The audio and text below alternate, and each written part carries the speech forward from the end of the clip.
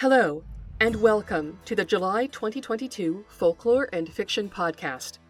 My name is Kelly McCath-Morin.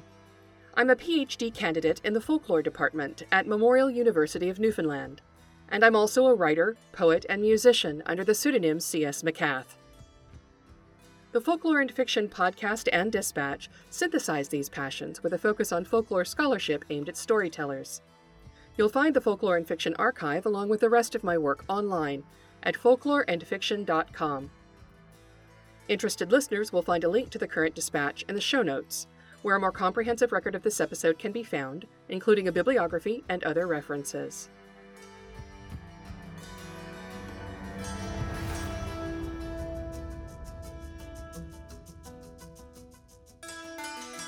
First, my thanks to P.J. Lynch, whose illustration of Usheens as an old man graces my social media cards this month, for permitting me to utilize his work.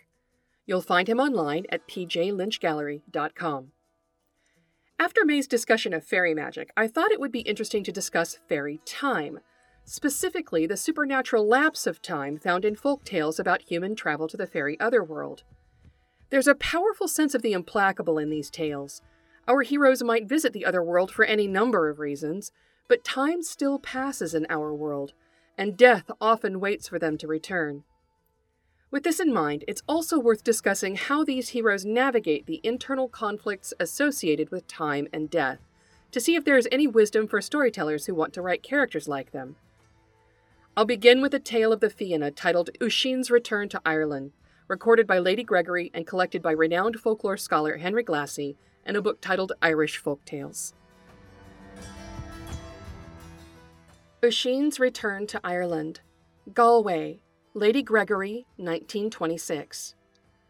Usheen was the last of the Fianna, and the greatest of them.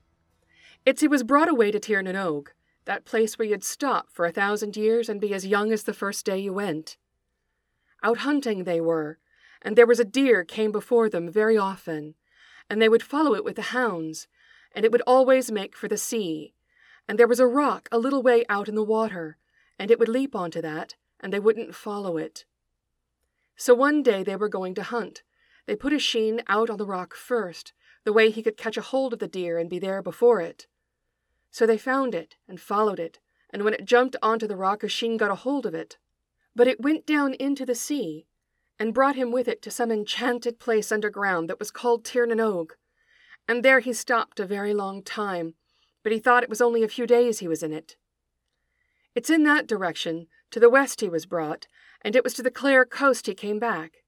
And in that place you wouldn't feel the time passing, and he saw the beauty of heaven and kept his youth there 1,000 years. It is a fine place, and everything that is good is in it, and if anyone is sent there with the message he will want to stop in it, and 20 years of it will seem to him like 1/2 hour.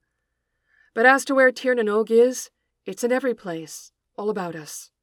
Well, when he thought he'd been a 12-month there, he began to wish to see the strong men again, his brothers, and he asked whoever was in authority in that place to give him a horse and to let him go. And they told him his brothers were all dead, but he wouldn't believe it. So they gave him a horse, and they bade him not to get off it or to touch the ground while he would be away, and they put him back in his own country. And when he went back to his old place, there was nothing left of the houses but broken walls, and they covered with moss. And all his friends and brothers were dead, with the length of time that had passed. And where his own home used to be, he saw the stone trough standing that used to be full of water, and where they used to be putting their hands in and washing themselves. And when he saw it, he had such a wish and such a feeling for it that he forgot what he was told and got off the horse. And in a minute, it was as if all the years came on him, and he was lying there on the ground, a very old man, and all his strength gone. Usheens' Return to Ireland is listed in the Arne Thompson Uther Plot Index under ATU 470b, the land where no one dies. But we're focused on motifs this year, so let's move on to those.